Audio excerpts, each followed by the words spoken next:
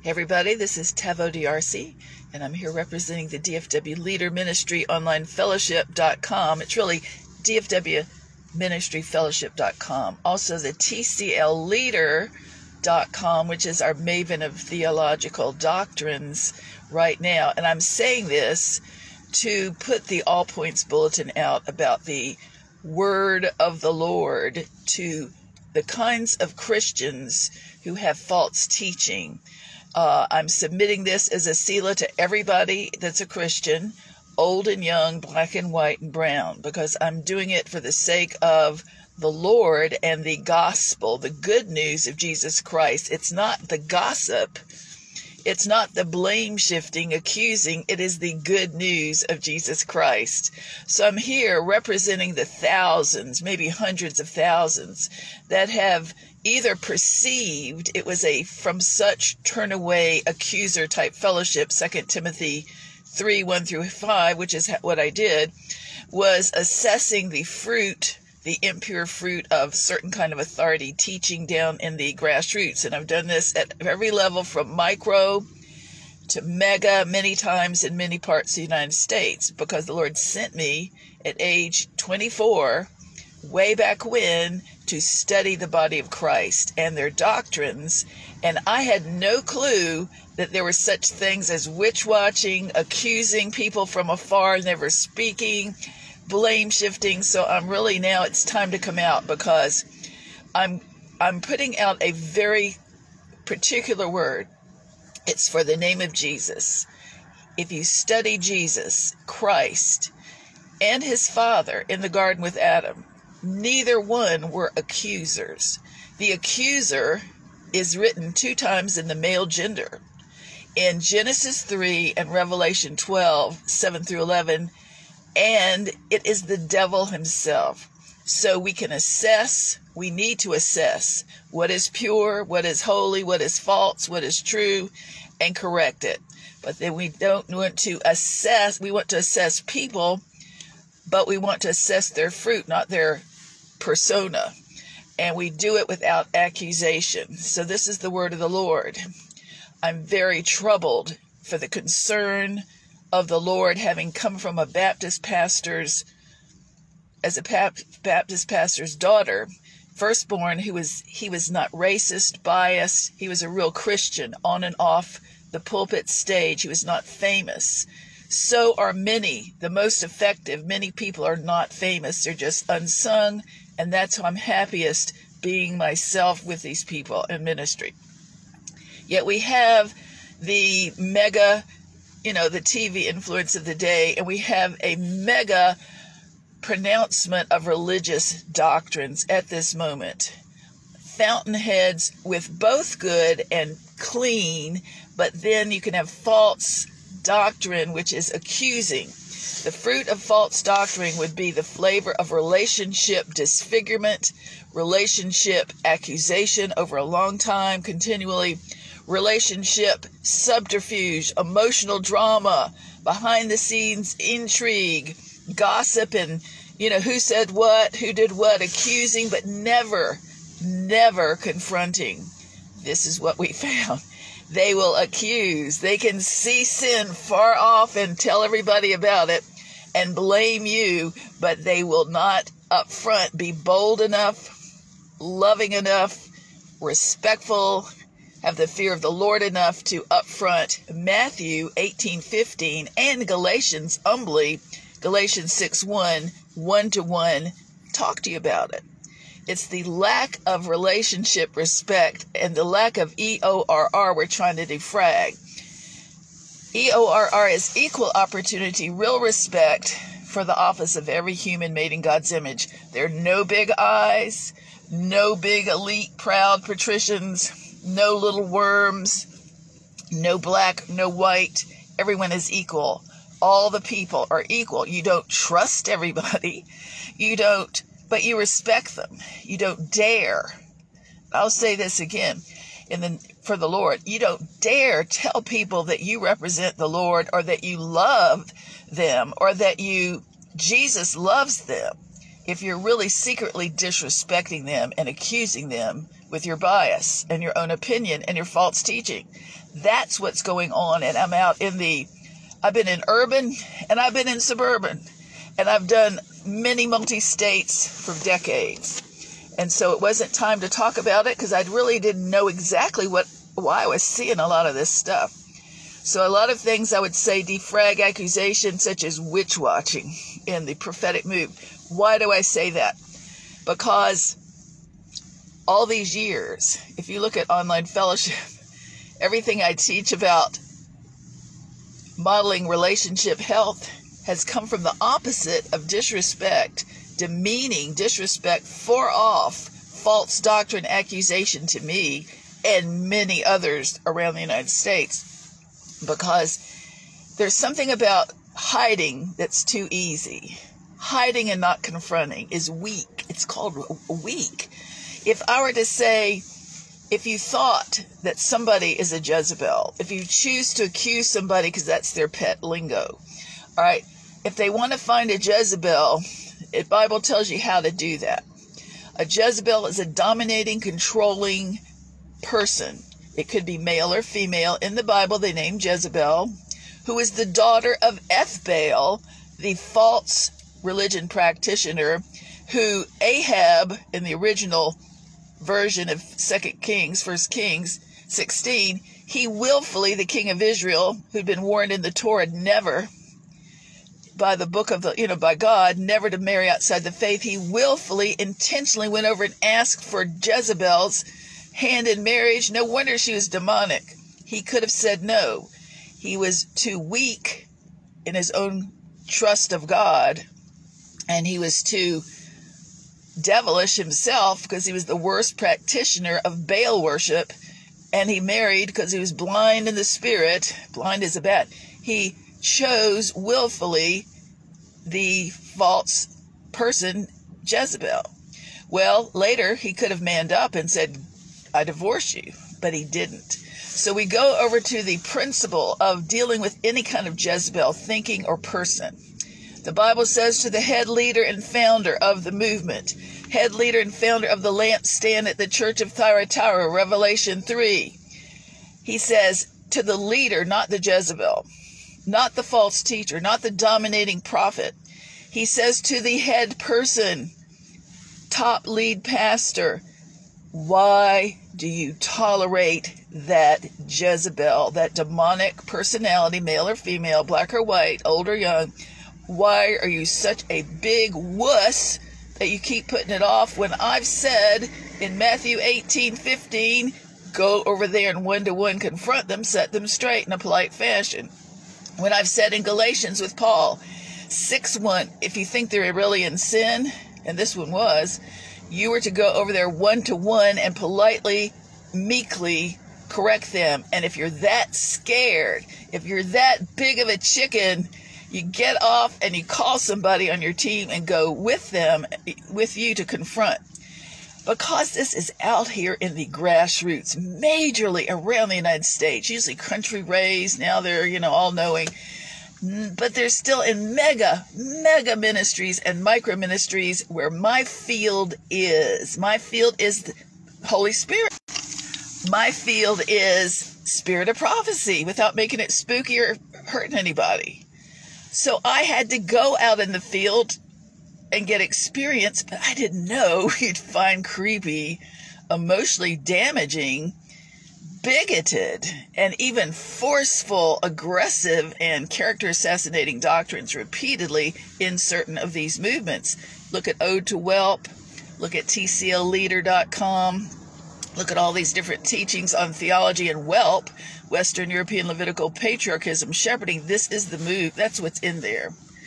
That's not right. So we can like the good parts, and then you have to determine how many false teachings in a movement, in a group, a prophetic ministry, a witch watching ministry, or a Baptist ministry, or a Christian ministry of any kind is enough in there to warrant them being called a false teacher, a false Christian group, a false minister. I've never yet called anybody that I would name right now off the top of my head a false group. I'm telling everybody with a warning, you from the Lord that enough false teaching is supposed to be in the eye of the beholder, but after a while, if you don't repent, God is just going to cause you to be caused false. I'm not wanting it. I'm not wishing it, but I'm saying be careful. I'm looking at my doctrines. Hey, I'm not fault finding. I am doing what the Bible told me to do as the head of the lampstand of this ministry, the office apostle and the pastor and everything else, not dirt. I am here to confront whelp and false teaching in the Christian ministry, and I'm here to confront it and deliver it by good teaching and correction. I'm here to do it because I'm not a wuss. If I'd have been allowed in their august and mighty non-servant leader presence, we could have dialogued this privately. But it's too huge. It's everywhere in TV affected, afflicted, famous name, followers of the famous name, prophetic, charismatic, mostly all white. Anybody who's with them after a while, that yeast of the Pharisees, including denominationals, because I was in an area before Dallas where I saw this shepherding Phariseeism, accusing of people not going to church, this, that, and the other, not being submitted, but never talking to them to find out if you were. This relationship aberrant, non-Christ-like behavior before I left, it infected because yeast of the Pharisees spreads. The point of this ministry message right here, to tell everybody, back in 2020, I had already discovered what I didn't know is going to be called whelp, Western European Levitical patriarchism and matriarchism. It had come into the area under different groups that had not been there, and they brought the charismatic prophetic with them. And I didn't realize that because I was out in ministry for all my life before that, and I'd been around different kinds of Christians with speaking in tongues and not. We were in revival, and they were pretty much country raised, but that's where I lived. So I respected them, but I was caught off guard that once this kind of group took spread, that there started to be everybody watching everybody, looking out for witches and telling people that, calling people witches. And if you look at what happened, and then I went to Florida and found more, and I went to different parts of the East Coast and found a lot, turned out to be, stereotyping, never speaking, never being polite enough to interact. They just want to know more. Elite. It's elite. So I wrote Ode to Whelp. If you look at Ode to Whelp, it is what too many people in ministry have had their names gossiped, blackballed, and all these awful things which are so anti-Christian. If you are not role modeling the prophet Christ, Hebrews 1 and 2 says in the New Testament days, we're supposed to get our view of the prophet, the office prophet, from Jesus, not the Old Testament, but Jesus. That's Hebrews 1 and 2. If you look at Hebrews 1 and 9, Hebrews 1:9, it says that prophet was known for his joy. He had the oil of joy and gladness above his fellows. He wasn't dark, super serious, and always clouded over with, pain, and also clouded over with dark, sinister witch watching, accusing of the sister and the mother and the leader and the fellow person. And many times I find that I'm sent for the black person, because whatever's my diverse energy, God has given me my global anointing for his sake, which is very diverse, really is diverse. And black people, brown people really love me. I will go in there, and that whelp spirit will rise, because whatever's on me that's diverse is not on them. So that's why I've had to have vocabulary. I've had to, just figure out how to handle all this. It was not easy, but what they've done, what they didn't know they were touching God's anointed. The Bible, I would hear some of these people way back then, don't touch God's anointed, don't touch God's anointed, in 2 Chronicles, or whenever that is, don't touch God's anointed, do his prophets no harm, and they meant them. Yet those same people were the worst reason I wrote whelp, the most character assassinating and witch conscious and gossiping. I met 30 people during that time that had been the same bad. And that's church. This is church. This is supposed to be Christian ministry. So when I have just studied and all this, what in the world? I noticed that Phariseeism and this type of thing go along with protecting their turf. If Phariseeism and false teaching go along together, false teaching and Phariseeism, accuser of people without and blaming people without speaking and find out if it's true without verification, it's tied into money, love of money. So Phariseeism, like with Jesus's day, they're guarding their turf, protecting their power, their pride, their position, and their knowing more than everybody, elite status, superiority. That is a part of the turf Jesus fought, that religious spirit. So we want to tear down the religious spirit, but not condemn people, God's people. We want to say this is a warning, however, from the Lord. All right. This is not the old day. God is not going to settle for what he used to. This is a word I had in 2020 after stumbling into this repeatedly where I used to live. And the Lord would have me think, what's in their doctrine? And then I had all these people that spoke into my life, and they always thought I was unsubmitted and not in order because I wasn't under a whelp. I wasn't under them, but they never found, they wanted, this is how they operate. So I thought, why? But I was a lot younger and not so fierce. And so I've had to get fiercer. They're that bad. Some of these are so mean. And I do it for many people, because I realize if people are that bad to me and they're white, what are they doing to the brown people and the black people? They're worse. So I think for the body of Christ, the team, I'm for the team. So back in the day in 2020, when I started to get words of the Lord, I would get them. And one of them is up there this week on my online fellowship.us. It said, they would always quote this type of person, don't touch God's anointed, do his prophets no harm, meaning them. And I was out in the streets getting harmed as one of his anointed, and many, many bokus of others were also in ministry around the area and around the nation.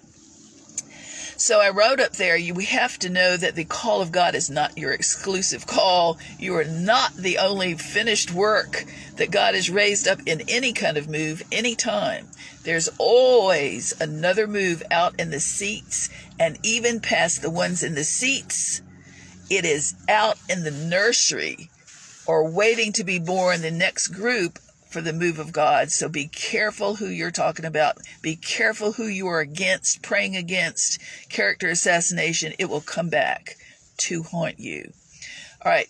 The word of the Lord came back in 2020, and I'm saying it now over and over. I hope people are going to get this because we want them to be protected, safe from the Lord's judgment on the Eli Templite priesthood and all the ego stuff.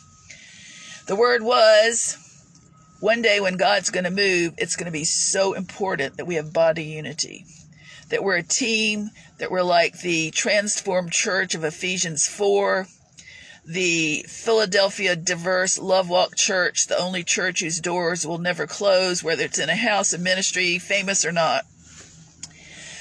And he said, in that day, when I move, and it's so important that we resemble unified community, not clubs, not cults, not sects, but community. Because when you read Ephesians 4, they know their Bible and they know about common doctrine, walking in humility and lowliness, everybody.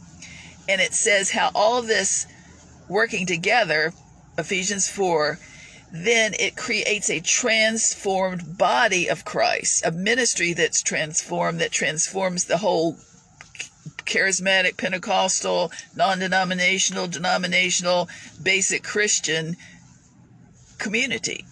And that transformed community will be noted by there's less winds of doctrine, less con artists, less immaturity, juvenile behavior and thinking.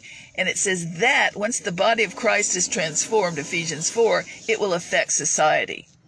Now, this is where we haven't had this, because the society has gone downhill, and it's the church. It is the church. And now all this sin spying, that is not help. That is accusation. So the word of the Lord came in 2020. The Lord says, when it's my move, his move, not mine. When it's my last day's move, it's the end time harvest. It's more important than your ministry or mine. It is about him and people making it to heaven for eternal life. That's the reason.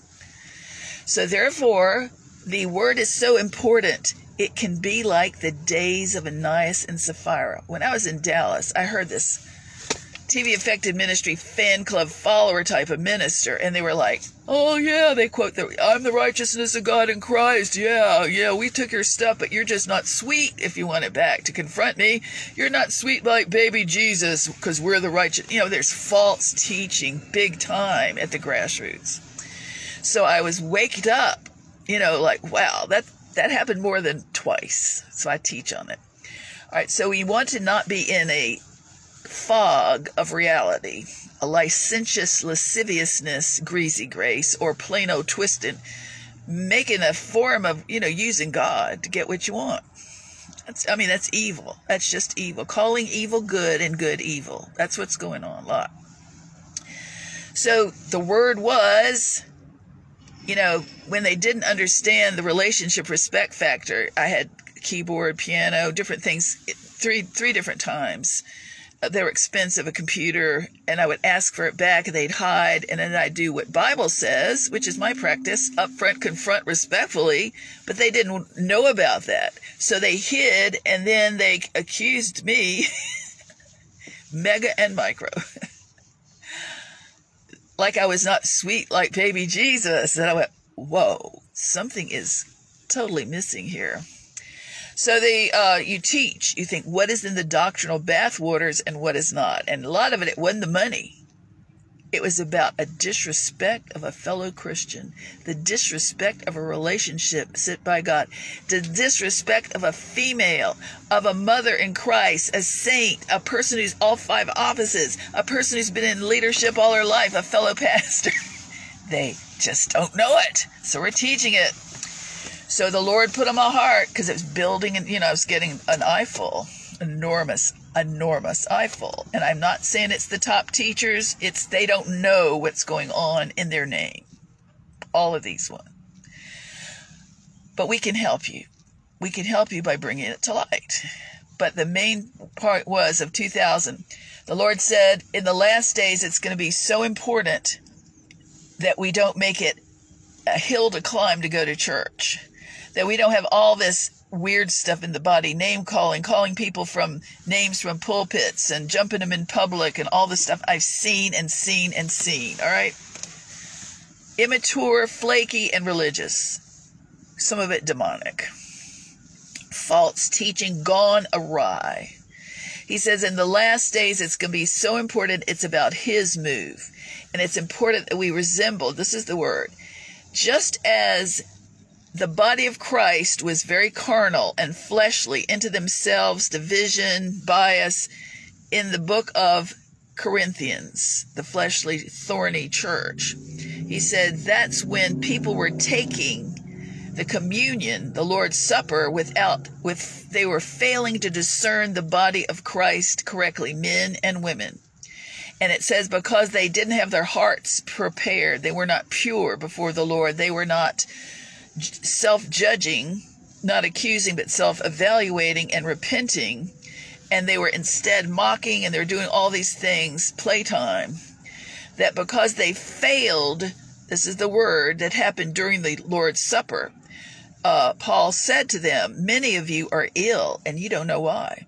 Many of you are dead, you're dying young. Many have died young because they failed to discern the body of Christ correctly. So the Lord had put in my heart in 2020 to say this. When it's the last move of God on the earth, he is not settling for second, third, or fourth hand servanthood. Things he used to let slide by, are not going to be slid by anymore. It will be like the days of Ananias and Sapphira in leadership. And many who fail to discern the body of Christ correctly and are calling out names, witch watching, hurting people that are anointed, not confronting them, saying people's names out loud on their pulpit, on their media, writing things, accusing. It's accusing. Accusing unjustly, no confrontation, no humility. If they are saying, they're just a black so-and-so or a white so-and-so or a, this, that, and the other, evil speaking, and they're failing before the Lord, failing to self-judge, failing to get over and repent for their accusation and humble themselves, it will be just like communion, because they are interrupting God's perfect transformed community with this arrogance, slavery, division, evil speaking, bias, bigotry, anti-woman misogyny, anti-male hating. It will be just like communion, and some people in ministry are going to die young. And some are going to be ill, and they won't know why, because they failed to discern the body of Christ correctly, the other leaders, the other mature Christians, and they were just plain old simple clueless. So I'm submitting this. I will say it again because I want people to make sure they're getting this word from the Lord to be warned. The other part was back in 2000, after I'd been in Dallas and been in ministry for 20, 30 years, I was in Dallas, and I kept discovering the most evil fruit I'd ever seen in my life that called himself a Christian ministry. And it was biased fruit, bigoted fruit, but also blasphemous user and even vulture culture. I'd never had before and since vulture culture, watching to use the scripture to take advantage of you. And a woman thing too, as well. Could be a man thing. So I was like, filled up. It's like Daniel down in Babylon. That's all I could figure out. This is more like, I never thought I'd be like feeling like Daniel carried away to Babylon in ministry. That was then. I'm away. But I can always teach about it. And there was such disrespect, no love in the community, no fear of God, no love. And that's a lot of places where the same kind of doctrine teaching goes on. False teaching does that. Witch watching breeds it. Suspicion, fear of man pleasing, all that elite stuff does this too, a lot. So when I was there, it was to really understand why God was going to perhaps bring judgment on America, not accuse people, just think, man, these people are hard. It is a hard ministry attitude. No love, bias, it's self-preservation and evil speaking, witch watching, but also like money, achievement, not relationship. Relationships are low on the pole. Money is big on the pole, including with Pharisees, and protecting your turf. That goes into that. So when I was thinking and assessing and writing and being really sad for the future of our nation, concerned, that was in 2004 through 2012. I got out of being a charismatic. The Lord took me out. I dropped my nonprofit as a prophetic sign. I'll just trust God. And I mean, really, it was so horrible. And then now we're figuring out what to do with that after now we're out of the Babylon. Thank God, out of the pit. But God is so good. The thing is that I realized all these people are playing church. They're jumping through the hoops. They're doing all this people pleasing. They think it's God. They think they know God, but they don't know God. Maybe they're not saved. As Christians, as people, because if there are that many thousands and multiplied tens of thousands going to all these big churches, famous and not, what about the many mega millions that don't want to go there? And I was with them. During that time, I was with them. I understood. No love. When the Lord gave me this word back in the 2020, I just felt something was coming. And in 2019, I didn't exactly know what I was getting or why. But 2019 in September 16th, and I wrote the word on onlinefellowship.us, which is dfwleaderministryfellowship.com, and all these other blogs. I was told by the Lord, go to read Acts 2. I'd had a real concern because my dad was a minister and I hadn't known anything like this, I just was concerned for the future of the church, to be honest. Why are people, if millennials were not going and they were future, like million would never go back, that means they took their children with them. They take their children with them. That's why we have issues from the children not being, maybe soccer practice on the field back when my children were younger. On Sundays, there's a lot of missing links because of priorities. But back on the word. So I was thinking of what in the world is going on that makes people not like going. And I knew why I didn't like going. And then why is there no fear of the Lord in ministry?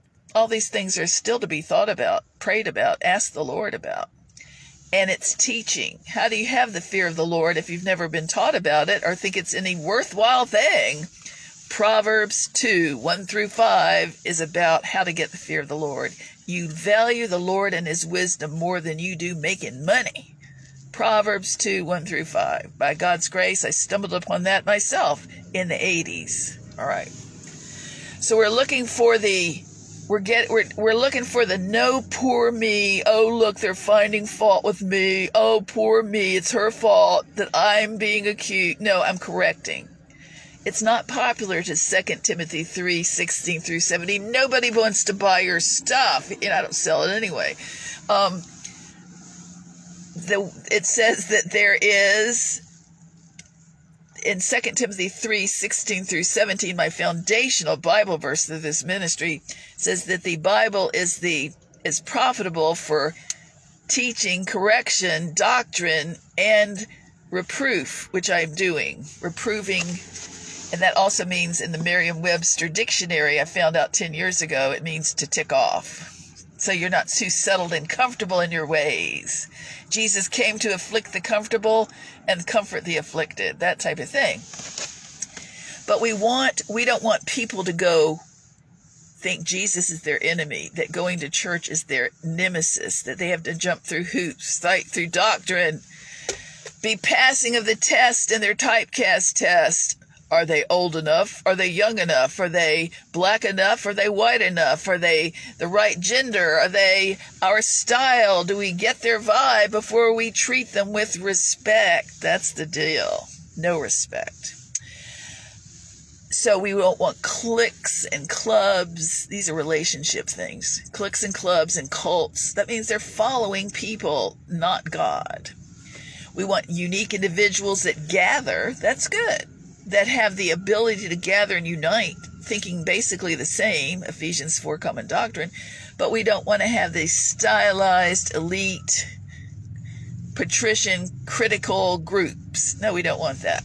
God wants it to be fun and merry and serious, because there's are serious times, but we don't want to be spooky or evil and cause Jesus to come across as looking evil or witchy or brooding and unfriendly or, too severe. I think also the doctrinal elite, many people in the whelp community use their false teaching instead of having and knowing the power of might.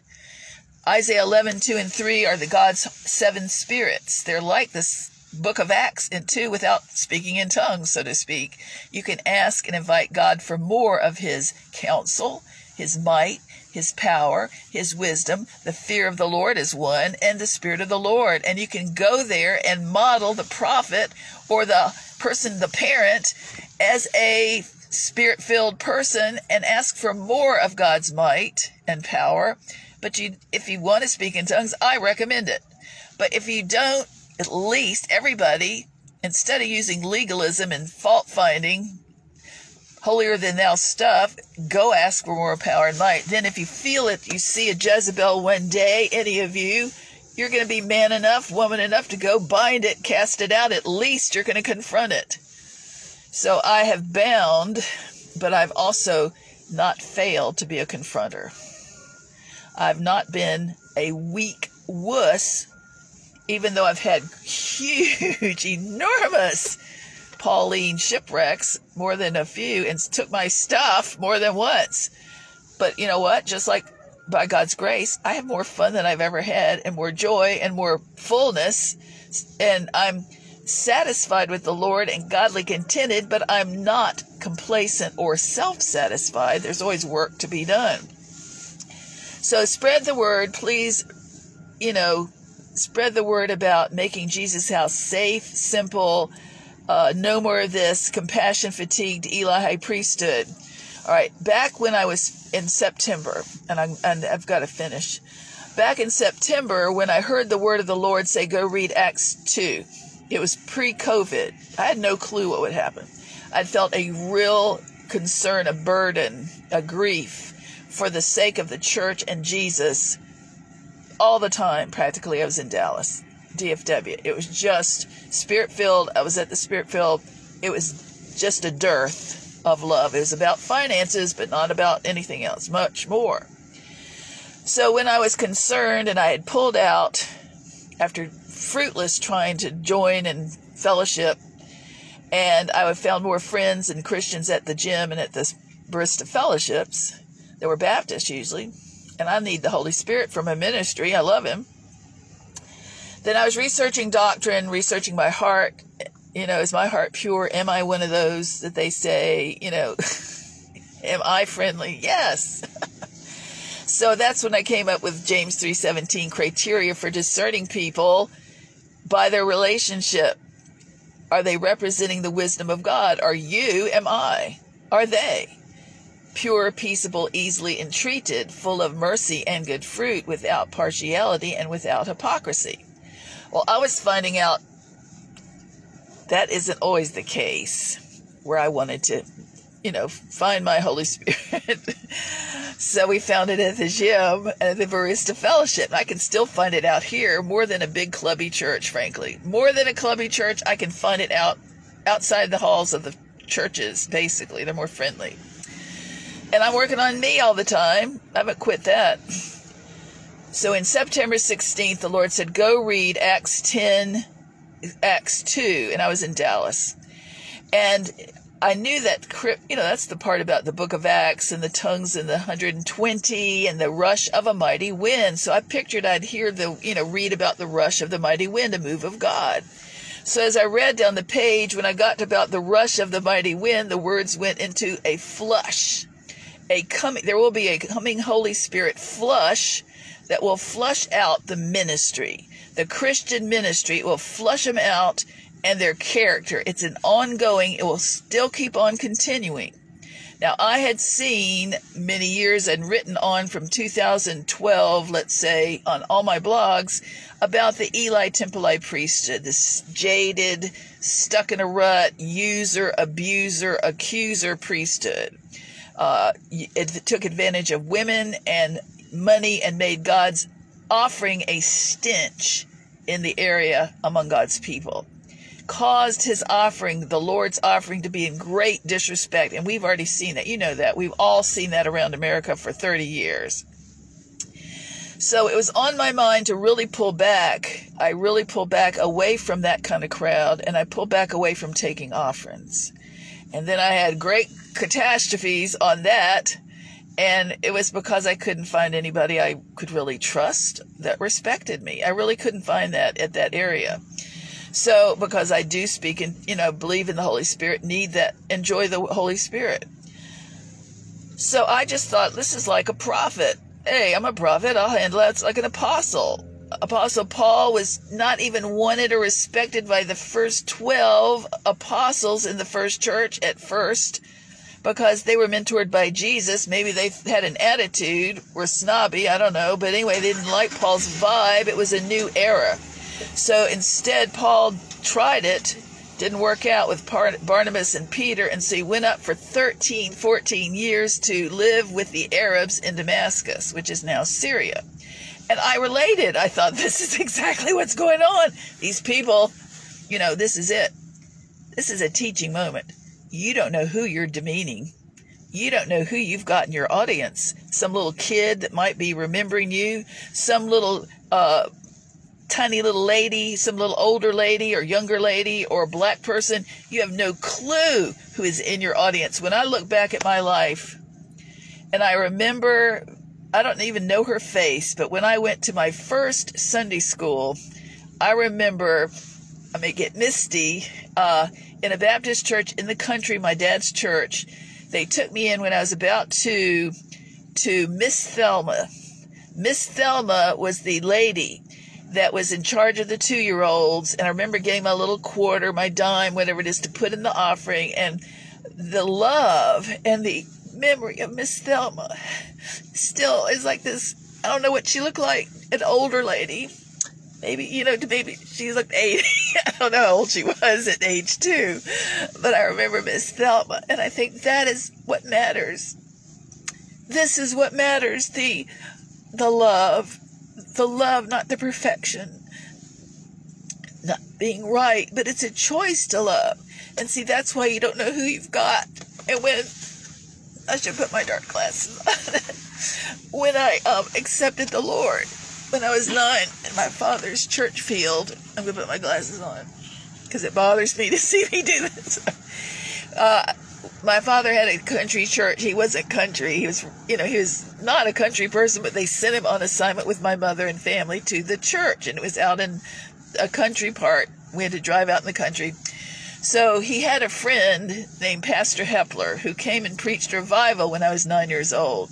And I'll always remember Pastor Hepler. Pastor Hepler probably had no clue that he will get the reward for saving this soul. I'd already met the Lord, or invited the Lord in, I believe, my parents, but not officially. So Pastor Hepler was preaching the Bible, and there was no air conditioning in a country church, and the big windows open.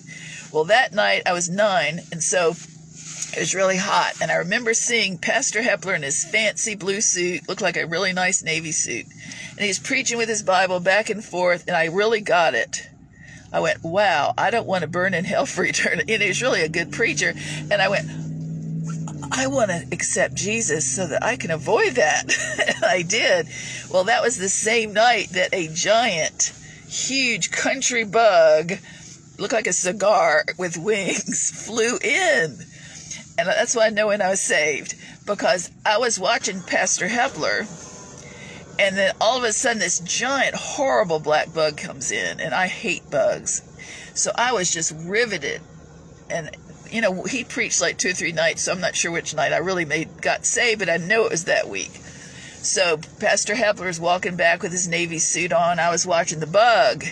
I'd watch Pastor Hepler, and I had to keep my eyes so that bug didn't come on me. That was the reason. I was like on the second row. So we were watching the bug, and I was, hearing the Pastor Hepler, and all of a sudden, I remember Pastor Hepler. Because while that bug came, he was preaching, and it sat on his back shoulder. And I was horrified. I was 9. I was horrified. I thought, man, does he know that horrible bug, huge bug, 3 or 4 inches, is on his back shoulder on his suit? Well, I didn't have to wait long, because Pastor Hepler, without missing a beat, he got his Bible and he went, boom, and he smashed that bug all over the suit, his nice suit. And I went, ew. But it made a big impression. So afterward, he was like, didn't bother him at all. He kept on with his message. It was so cool. But see, nobody knows. You don't know who's out in your audience. You don't know who's out in the seats. If you have not but like 15 people, 5 people, you have no clue that you might be Pastor Hepler. And Pastor Hepler, I never saw him again. All I know is I do know the rough turf of a small, ministry real well. I know the micro turf all too well. I mean, I like it. I'm meant to be here. But I think Pastor Hepler just tried by grace to do what the Lord wanted him, and that was to preach a revival for my father. He did it. He didn't know what happened. I didn't know what happened, but God knew, and God, all this ministry is going to be given to his credit and to my dad's credit. And see, my dad never saw me do this. He went to be with heaven when I was, a young mother. And so his silent witness to me, he was born in Dallas, Georgia, a postage stamp. The postage stamp, a micro ministry postage stamp back then.